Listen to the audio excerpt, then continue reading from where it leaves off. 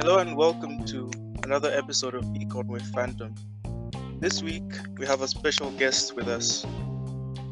I was volunteering at this conference, the AfricaFintech Summit, and I took interest. I wanted to find out more about it, and who better to answer a few questions of mine than the lead organizer of the event, Mr. Andrew Barden. Welcome, sir. Hello, thank you so much for having me. It's a pleasure to be on your esteemed podcast today. Oh, thank you so much for accepting my request to be interviewed. So, like I said, recently I volunteered at the Africa FinTech Summit, and the first thing that I noticed was the plethora of officials that were present.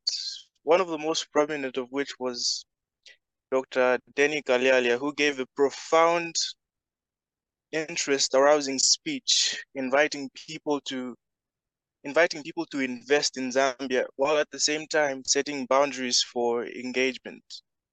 Do you believe that the growth of the fintech sector in Africa is so resounding that the big players in the traditional financial sector don't have a choice but to align themselves or be outdated, or perhaps they still have a slew of options to explore?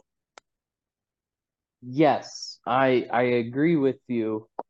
The traditional players in Africa's fintech space need to accept financial technology. This was a conversation that was it was a big piece in our industry probably, 5, 6 years ago. Nowadays, we're starting to see the traditional players, such as banks, financial service institutions, microfinance institutions as well, starting to embrace financial technology. I believe that it plays an extremely crucial role in driving certain aspects of development. What I mean by this is specifically two things. Specifically, first of all, and primarily, what I would say as sustainable economic development. And the second would be financial inclusion. You cannot have one without the other. In terms of financial inclusion, you have to make sure that this is beneficial to the people you are, as per se, financially including. You have to make sure that the people who are using your product are getting a benefit out of using it. If they do not get a benefit, they are not going to continue to use it. And then in terms of sustainable economic development, more efficient business, more efficient transactions, all of that plays a role in building a more efficient economic system. And so I think these play a big role in Dr. Denny, Honorable Felix Mutati, and others, at the recent Africa FinTech Summit in Lusaka, really kind of spoke about this and really brought it to light, specifically in the Zambian ecosystem. Yeah. And I was going to touch on when Dr. Felix Mutati mentioned how it's important for these big upcoming players in the fintech sector, how important it is for them to integrate in the societies that they wish to grow in. And on a similar wavelength, the follow-up question to this would be, like, how important is the adoption of these technologies to societies like ones in Zambia or, for example, Kenya, where you are? Because sometimes, um, the adoption cannot be so streamlined. It can be difficult at times because of the reluctance of people to adapt to change. So how do you navigate that and ensure that people can embrace the change just to come and show them that there's benefit? Because people can be stuck in these old belief systems where they Yeah. think that changing things might cause problems because they feel so comfortable in the state that they are. So how do you navigate that? So you can answer this question from a variety of different perspectives. Mm.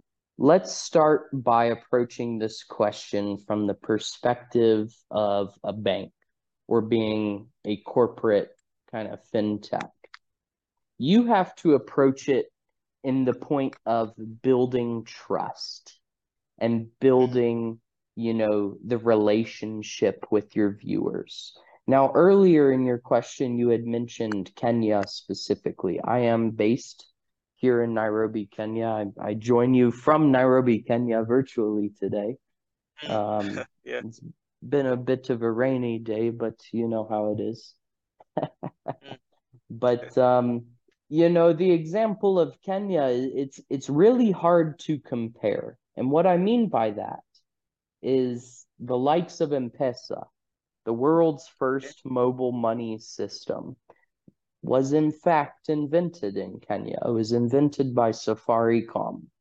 And so in Wow. 2007, they rolled out M-Pesa. They rolled it out before the iPhone, before, smartphones really became a thing. Um, Wow. and it was, simply a USSD kind of SMS payments system. Now, M-Pesa has had over 10 years, 15 years, in fact, 15, 16 years to build the trust of consumers. Um, Building trust, it takes a long time to build trust, but it takes a very short time to destroy trust. That's true. Um, yeah, it's very true. Um, and so I think that is the point where many fintechs lie currently is, Mm, have we been around long enough to build the trust of our customers? And I understand this as, say you are making maybe, and I'll put this in the US dollar equivalent, just to make it a little easier. But say you make $3 a day, okay? You make $3 a day. I think that comes out to, uh, what, maybe 70 kwacha or so. Where does the risk lie? If you make 70 kwacha a day, but putting your money into a digital system where you're risking, on average, maybe 5, 6 kwacha, you know, mm, and also, I guess, taking into account fees, that's a really hard sell. You know what I mean? How do yeah, you it is. convince someone to potentially waste 5 or 6 kwacha a day on a Mm, system? So, at the core of it, it involves building trust. And I've worked with many fintech startups across the continent, and many of them take different approaches. In Kenya, for example, you do not have to build the same trust that you have to do, say, in Nigeria or Ghana or Congo. Because in Kenya, we've had these systems for many years. But if wow. they're very new to people, you have to explain it to them. And then it goes a step beyond that as well. What is the role of the regulator? And what I mean by that, in the Zambia context, would be the Bank of Zambia. What is the role of the Bank of Zambia in protecting the money or the assets of the Zambian who is putting their money into these technological systems? So the Bank of Zambia, of course, has a very kind of stern position on this. They are very Yeah. structured, more so than regulators in, say, DRC or Mali, and such. But, making sure that your end user is protected. If their money, is defrauded or stolen, what is their recourse? How do they work to get that back? Additionally, how do they know that the company they're working with is approved, essentially. And that is the prelude to the licensing process. Is the company that I'm working with licensed? That's And a I feel big, that goes down to I'm sorry to cut you short, but I feel it goes down to the aspect of building security in these structured systems. So you find the businesses that start up, they cannot just begin because they need to be vetted. They need to go through a structured process so that trust can inherently be given to them because they are backed by some form of entity. And exact. I get that. At the summit, I heard Dr. Mutati mention how these new startups will have to pour in money and be more interested and invested in ensuring that there's a wider understanding of what they have to offer on the market amongst the people. And Yes. you're aware that there's around 2 billion people on the African continent, and a significant portion of these people lack access to internet. So Yes. critics might argue, um, in the quest for pushing for advancement, in the quest for pushing towards licenses, for example, you might forget that you first have to begin at the grassroots level to help the individual understand what you're offering. So then Yes. this presents a problem for a very small startup because you find that they have to navigate between using the resources that they have to applying for the licenses and at the same time using the resources that they have to educate their consumer base. So in what way, if possible, can a small startup ensure that they're not constrained on one area, they have somewhat of a balance, if you understand what I'm talking about? Yeah, that's a bit of a tough question because it really depends upon the company and the type of founders you have on your team. In regards to building public trust and almost educating your consumers, that is extremely time consuming. If Mm, every week you, I guess let's take a step back. Say you run okay. a startup based in Mm, Lusaka and you have 6 employees, including yourself. Okay. If you're mm, doing business in the copper belt, you know, you have to travel there. Say the way that you decide to engage your customers is by hosting local kind of seminars or educational sessions with your potential consumers. You have to travel out to the copper belts. You have to organize this little event. You have to get people, you have to make sure people are there. you know you have to make sure that they get value out of attending the event and so forth. So there's a lot of different ways that startups can engage, and many startups kind of revolve around this. I would call it grassroots, focusing mm, on going directly to the consumer and educating them. I know on one of my recent trips to Lusaka, I think this was yeah. August or early September this year. I Mm, was at Levi Mall going by ShopRite to pick up some stuff. mm, Uh, and I noticed there is a booth for a company called Yellow Card. Now, Yellow yeah. Card does cryptocurrency. You can purchase cryptocurrency, you can sell cryptocurrency, and then you can also use it as a means of payment. And it's run by a friend of mine named Chris Maurice. He's also an American, like myself. But Yeah. they took that grassroots thing. They were sitting Mm, there in the mall, talking with people, educating them. But, if you're looking for an answer from me that's, what is the best way to educate and engage with consumers, there really is not a single way to do that. I believe wholeheartedly that trust takes a very long time to build.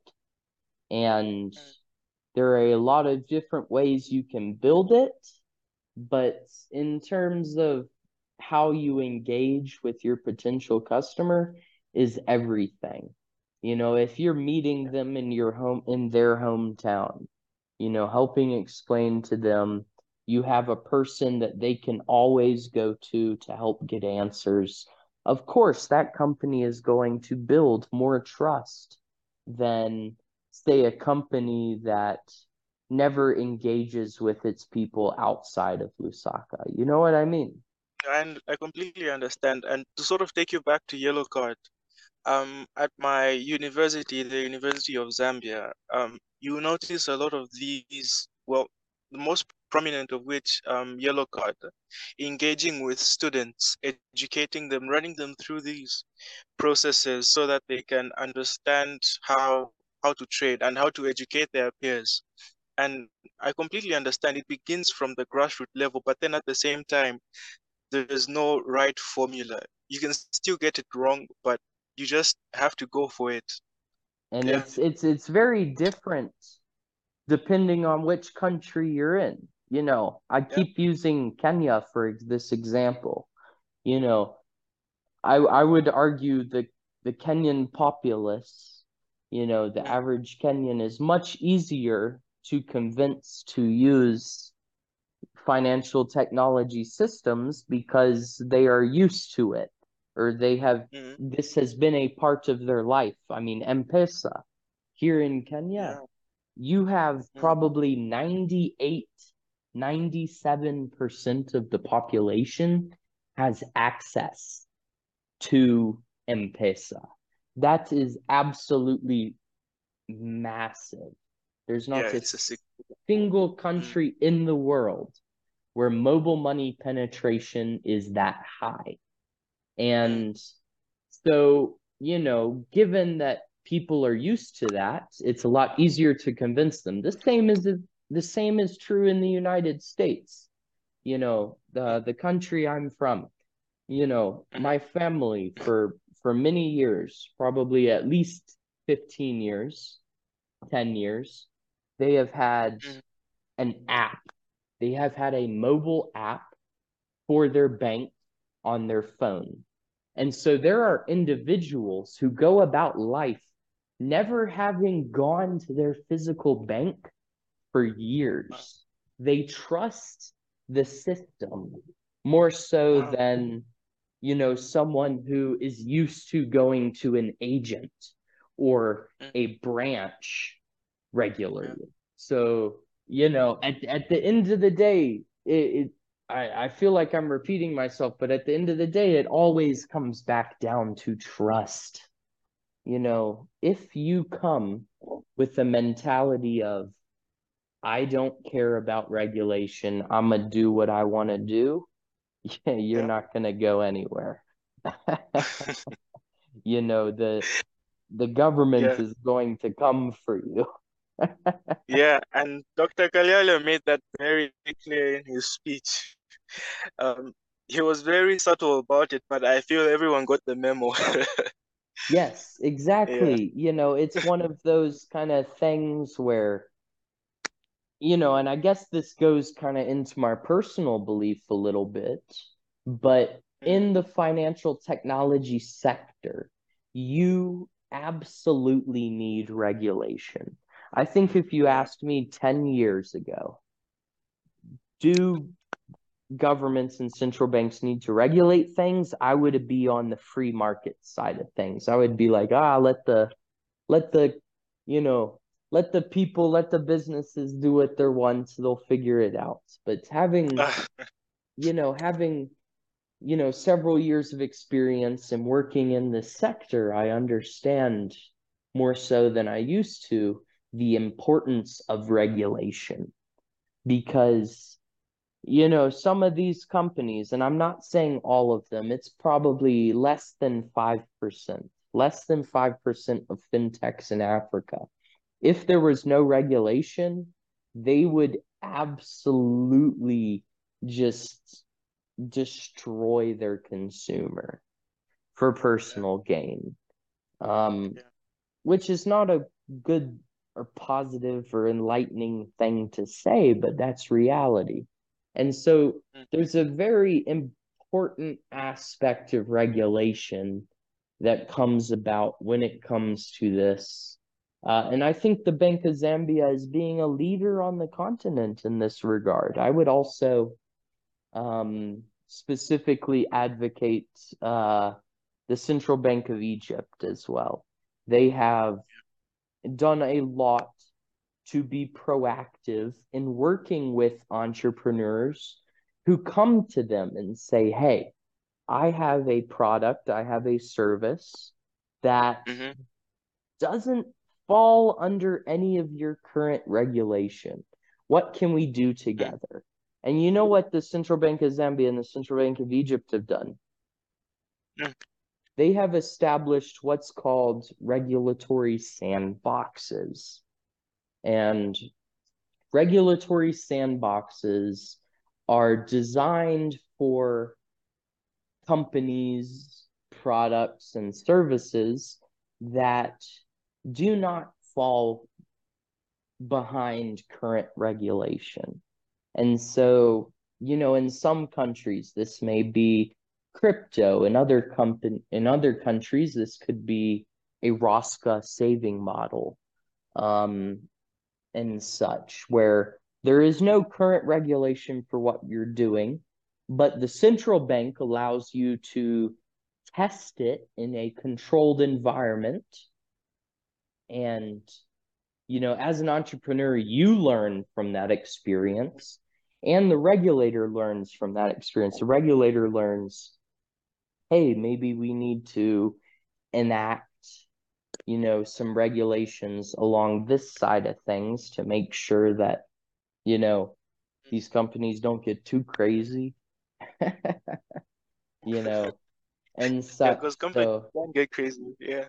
yeah, Mm, yeah. And when there's a lot of money involved, things can mm. get really crazy. Yeah. So I want to take you back to now the Africa FinTech Summit, the summit as a whole. So over the past number of years, the summit has made a number of headlines. From holding extraordinary conferences, spawning these amazing companies. I mean, I saw the likes of Yellow Card and a number of other companies that stemmed from you guys' cooperation. And my question is, how do you, as a summit, and obviously as a lead organizer, how do you identify a suitable partner in this sector? Because as fast as it's growing, Africa FinTech on the continent is the fastest growing sector Yes. anywhere in the world. And that calls for celebration, but then at the same time, it calls for caution because there might rise up people who are, criminals, people who want to deceive. So, as a summit, how do you identify a suitable partner to work with?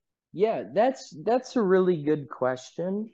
Um, for what we do from just the summit perspective, Mm, that a lot comes down to kind of more of a financial commitment on the partner. But in terms of what we do in regards to regulatory affairs,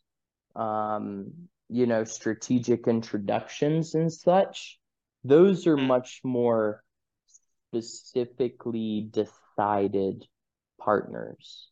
We want to okay. make sure that we're not working with someone who is engaging in, for example, terrorist finance. That would be horrible. I would not be able to sleep if we did that. I would feel Mm, extremely bad mm, in that regard. So yeah, for our internal process, yes, we definitely, do a little bit of due diligence on these mm, partners and so forth. But one of the programs we enacted in the first year we were operating is called the Alpha Expo. And you were at the summit. I'm sure you saw some of our Alpha Expo participants there. This program has been, since day one, designed to give value to early stage startups who, per se, could not afford to participate in events such as the Africa FinTech Summit. I mean, in regards to an exhibition booth, not just at our event, but at many of the people who attempt to do events like ours. I say attempt because, I like to be No, funny. you guys are the veterans of the game. You've been doing But this for 10 years now, am I right? it's been a while. But Yeah. we want to make sure that, these companies that may not be able to afford to participate in events are able to. And so for Yeah. our Alpha Expo this year, we took on board 15. We took on 15 startups, 7 of which were from Zambia, 8 were from Wow. outside of Zambia, um, in other African countries. We took them on board into our cohort, and we gave them free exhibition, the opportunity to pitch on stage. You get to attend the summit, the VIP dinner, all of these Mm, different things, and it's kind of one of those things that's like, hey, we'll help you as much as possible, but we're not yeah. holding your hand. You also have to take initiative. I'm not going to introduce you to every single person you need, but this is the You room you just have need to to be in. market. Mm, Exactly. This is the room you need to be in. Take advantage of it. So that's one of the many different things we've been doing over the years. But I think that answers your question. Correct me if I'm wrong, no, though. it does. It does. And it leads up to something that I also wanted to ask. So at the conference when I was doing my articles, I noticed a number of companies, they had booths, they were advertising, and Yes. there were companies from like the likes of Chipper, which seeks to give customers access to stocks, to Maitalu, which seeks to revolutionize how money is moved and how people think about money across the board. And what value can be derived from embracing this? And I understand that you've already touched on this earlier, but I want you to hit it from the aspect of the Africa FinTech Summit and what it aims to do on the African continent. So, do you think that um, the potential of this sector amongst individuals in Africa, like every ordinary Jim and Jack in Africa, do you think they underestimate the potential of this sector? And if they do, how can we begin to change mindsets and show people that if you do not align, you will remain in the past, and that will be very sad. Yeah, I mean, you can take this from either the corporate or the consumer point of view. I think it's better to Mm, answer from the corporate side of things because we've okay. discussed, the trust building of the consumer side Yeah. extensively already. But I think personally, financial technology will play a huge role. And that's one of the reasons why in Zambia, our theme was fintech in every industry. Financial Yes. technology is what I would consider a almost an infrastructure rail. Okay. And what I mean by this is as simple as things as roads, telecommunications, access to internet, access to the financial system. That's what fintech plays, a role in access to an exponential financial system. And so, Mm, in terms of building fintech and building financial technology rails, you can bring more individuals and more partners on board. But in terms of getting more people involved, I'm gonna be honest, I've played the role of salesman as well for fintech companies, and it's not a fun job. It's very challenging. Um, if you have someone who for their entire life they have saved money under their mattress, convincing them that, this digital bank, even something like ABSA, a very prominent bank, using that digital system with ABSA, that's quite challenging. It's very challenging because, you know, overcoming the concept of physical money, in the fintech industry, you cannot physically with your hands feel your money. But if you have cash, you can sit there and you can feel your money.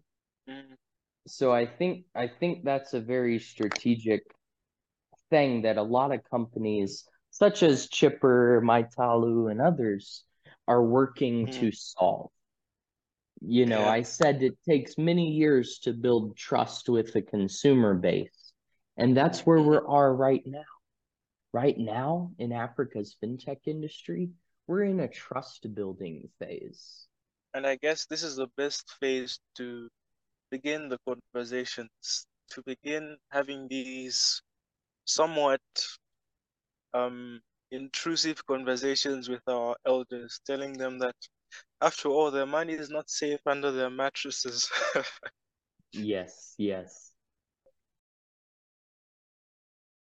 Considering the past 10 years that the summit has existed, you guys have done commendable and tremendous work in the fintech sector, and it's highly impressive. So, what do you have in store for the African continent? Where do you see the fintech sector in, or should I say, in and around all African countries like Kenya, Zambia, in the next decade? And how do you see yourselves positioned in the next 10 years? Do you see yourselves as a major player in the fintech sector, or will you take sort of a back seat, if you like? Well, I've never been one to take a back seat in anything personally, but the fintech sector on the continent, there's this concept of what is called leapfrogging. And leapfrogging is the process of a single economy or multiple economies jumping steps in the innovation process. Okay? So Yeah. say instead of, going from written letters to telegraph to physical phone to, a more digitized phone, you can go from writing letters to a digital phone. That's kind of what the concept of leapfrogging means. And we, as the Africa FinTech Summit, believe that financial technology gives many Africans the opportunity to leapfrog those, I guess you could call, intermittent innovations. And, financial technology can do a lot in a lot of different industries. Something that I have been extremely interested in this year has been the plight of artisanal miners in Katanga and, the Kivu region of the DRC. These individuals are physically digging for cobalt and such that go into my iPhone, that go into everyone's iPads, their laptops and so forth. I've been extremely interested in this specific use case. And I have been doing a lot of research and thinking around what can financial technology do to improve the lives of artisanal miners. And this is not just including the mining industry. This includes the transportation and shipping industry. This includes, everything from MSME, agricultural industry, and so forth. But how can financial technology bring enhanced efficiency to these, what you could call fairly traditional sectors? And I think we're beginning to see this in some countries, in Zambia, in recent history, the organization that runs the toll booths in Zambia has recently introduced kind of electronic toll payments. Something as simple as, hey, you don't have to stop to pay a toll, as opposed to 10 years ago when going through a toll and customs booth was going to take 10 hours. I mean, it simply comes down to efficiency. And that's one of the beautiful things, and that's why I love the field of economic theory and economic thinking, is that, much of it revolves around this concept of efficiency. What is the value of someone's time? What is the value of, their input to the economic system and so forth? And so I think financial technology plays an infrastructural role in global industry. And I think fintech in particular, in Africa specifically, gives the option to leapfrog other intermediate innovations. And that could mean in the next 15 years, doing business in Africa becomes more efficient than doing business in Canada, the US, Europe, China, and so forth. And I think this will become, extremely special. But, I'm not really in a position to talk for the entire sector. But my personal belief is that financial technology is an infrastructural rail that plays a role in every single industry. So I can't help but feel, after all we've talked about, there might be someone out there who might feel threatened by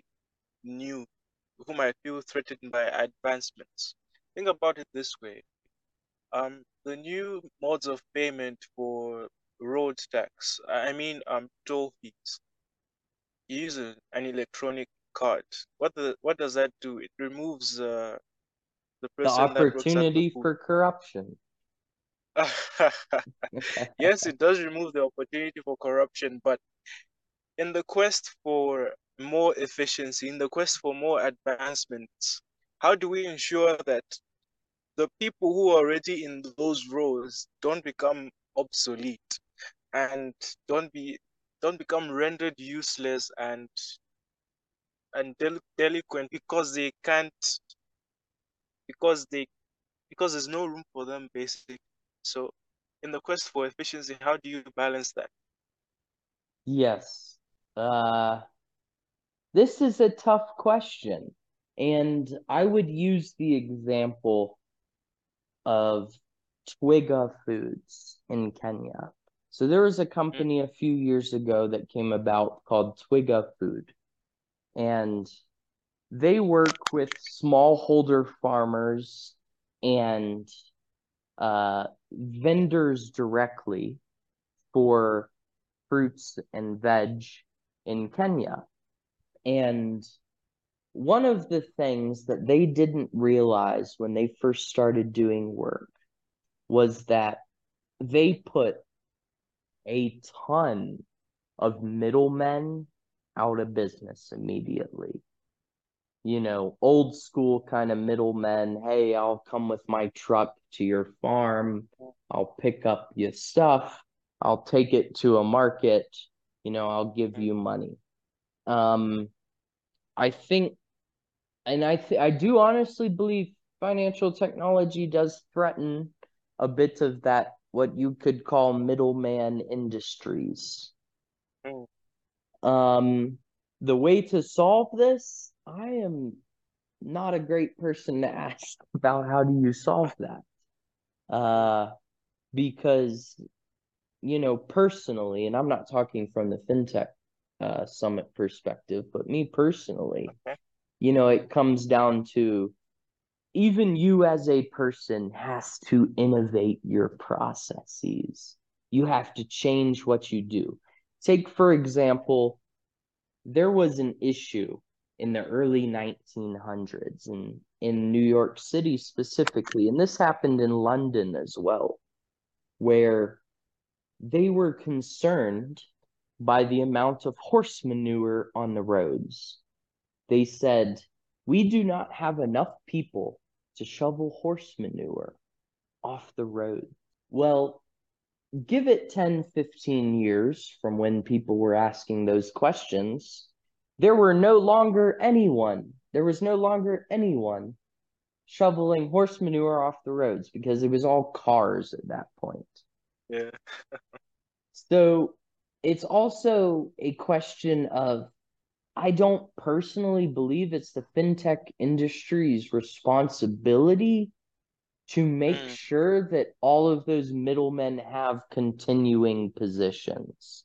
Um, and I know of people who would argue with me for hours on this topic.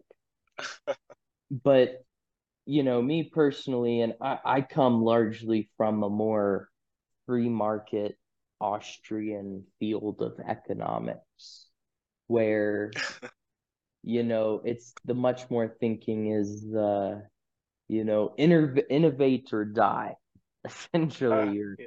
you know, that's kind of a harsh way to put it, but, you know, eventually at some point you have to change what you do in order to Mm, survive and continue doing what you do. Um, yeah. so I think it's a fine line. I think there is a fine line of companies working with individuals who may be threatened by what these companies do. Hey, how can we use your expertise, or how can we make you an employee? How can we work together to further a cause as opposed to, you know, fighting each other essentially? And that's, you know, I mentioned earlier, Twiga Foods in Kenya. They came into an Mm, issue when they first came into the market where these middlemen were like stealing their shipments, you wow. know, and taking their vehicles and such. Uh, and I understand that point. You know, if you threaten someone's lifestyle, someone's livelihood, I almost feel that they have a right to fight for what there is theirs. Really? But, you know, how do these two parties come together and work together Yeah. for Yeah. the cause, for a cause together? And I think that's the hard part. You know, in Mm, this world is so decisive, man. Uh, I told you earlier, I'm an American. I'm an expert at decisive, you know.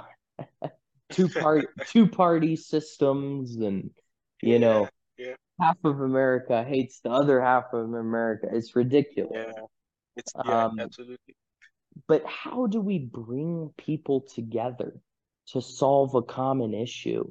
And the hard part with fintech is it comes down to the issue is not necessarily the same.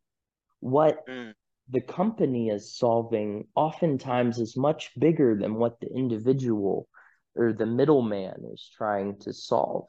The middleman's just trying to feed his family and make sure that, say he works in agency banking.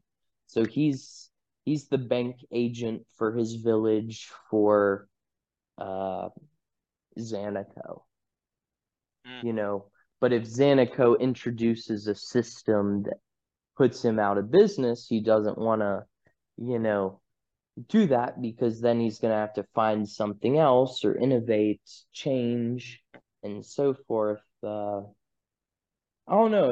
But It's then again, quite a when you look at complicated situation, man. It's a yeah, complicated situation. true, true. I'll admit it is a complicated situation, but when you look at it from a Darwinian perspective, when you look at the theory of natural selection, it's evolved or become obsolete. So it's it's part and parcel of each and every individual to embrace change and to adapt so you can survive, because we're currently in a stage where we've just advanced from rocks and using sticks to make fire into a place where we use gas, we use vehicles to move around, and we use steel for our axes. So we've just moved up a notch, but the instinctive nature of man to adapt to change is still part of us. What's just happened is that people are unwilling to embrace change because of their uncomfortability to move forward. They are so comfortable in their states. But then again, this comfortability of individuals, it might be the death of some, unfortunately. Yes. I agree with you. I've been fortunate in my position to meet some absolutely amazing innovators, some people who, can call themselves billionaires and so forth, like US dollar billionaires, not kwacha Wow. billionaires. Oh, that's trillions in kwacha. Yeah, but That's trillions. Mm, one of the things that I've noticed about some of these people is yeah. that they don't really care. If something threatens their position, they're just like, Mm, well, then I guess I need to think of something new, or I guess I need wow. to change my approach. They're very, what I could call flexible human beings. And I Mm, think that's on our generation. And we're yeah. both in the same generation. It is on our generation in a space where technology is changing extremely fast. I mean, I'm sitting here tonight with an iPhone 15. It's very Mm, nice. I like it a lot. But oh, imagine 15 years ago. 15 years ago, what do you have? You have the first generation iPhone, you know, and such. One of the things they say commonly is the current the current smartphone in the world has more technology in it than the Apollo missions had when the United States originally went to the moon. wow. That's That's profound. crazy, Yeah. and so it is on our generation to be flexible, and it Mm, is on our generation to be the ones who say, I don't think that is going to continue forever. And I mean, yeah. I haven't been in the industry, I haven't been in the industry 20, 30 years. I'm not that Mm, old. But You know, even in the short time I've been in the industry, things have changed quite quickly. You know, just a few years ago, when we talked about fintech, we were simply talking about payments, digital banking, and remittances. You know what we're talking about nowadays? We're talking about insurance technology. We're talking about investment technology. We're talking about blockchain. All of these things that didn't exist a few years ago. So when it comes down to it, the strongest people in life and in anything will be those who are flexible. Mm. Yeah, that's true. And we're headed towards end, unfortunately. It's been a really interesting interview. I've learned a number of things myself. But I wanted you to give like closing remarks. So like picture you are speaking to the West. You're speaking to countries in Asia, uh, and towards New Zealand and Australia. And I don't know, but I have a nagging feeling they are oblivious to what's going on the African continent. Some of them at least. So Yeah. what would you tell them if you had the opportunity? What would you tell them about how the fintech sector in Africa rather is coming up and well, if they should be prepared? I mean, you know, I'm from the United States. I guess you could call me a Westerner. Ah, But my message to the West would remain the same. You know, mm, it is simply take Africa seriously. mm, Stop stop looking at Africa as this poor continent. Stop looking at Africa as needing aid, you mm, know, for everything. Africa doesn't necessarily need aid. Africa needs business. And yeah, that's the point that I see, you know, whereas it's like, let's emphasize the point of business and less of aid. Um, mm, you know, we need to be working together. And I honestly believe, you know, Africa, give it 50 years, it's going to be the most populous continent in the world, man. yeah. I mean, you know, the way some cultures give birth, it's very quick. You know, us Americans, we have one, two children and we're done, you know. But Ah, you look at, you know, some cultures like Ethiopia, ah, it's like eight children's not enough for them. So, they went and multiplied. you know, so Uh, it really comes down to a thing of one, Africa is the richest continent. And yeah. the West unfortunately realized this when Mm, Belgium was in charge of the Congo. They did realize this. Um, yeah, yeah. you know, and they still capitalize upon that. And so if I had to give a single message to the West, to my home Mm, country, even the United States, I would say mm, take Africa seriously. mm, They Africa should be business partners, not, mm, you know, just another mm, country you're trying to yeah, just not just another continent you're trying to overtake. It should not be like that, you yeah, know. yeah. But I think we're at a turning point. I think Mm, in recent years we have hit a turning point. And I believe countries are beginning to realize this.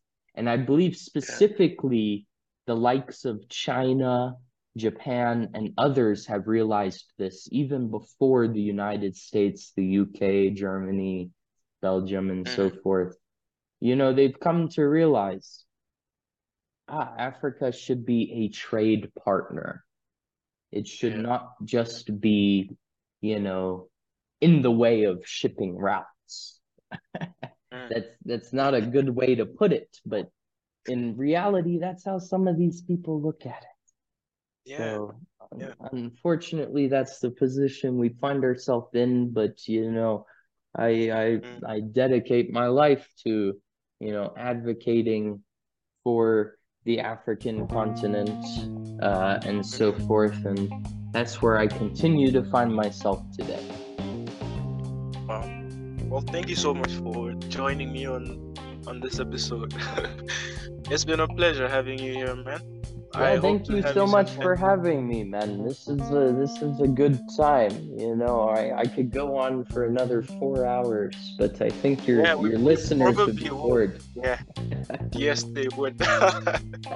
Thank you so much, man. Take care. All right, cheers.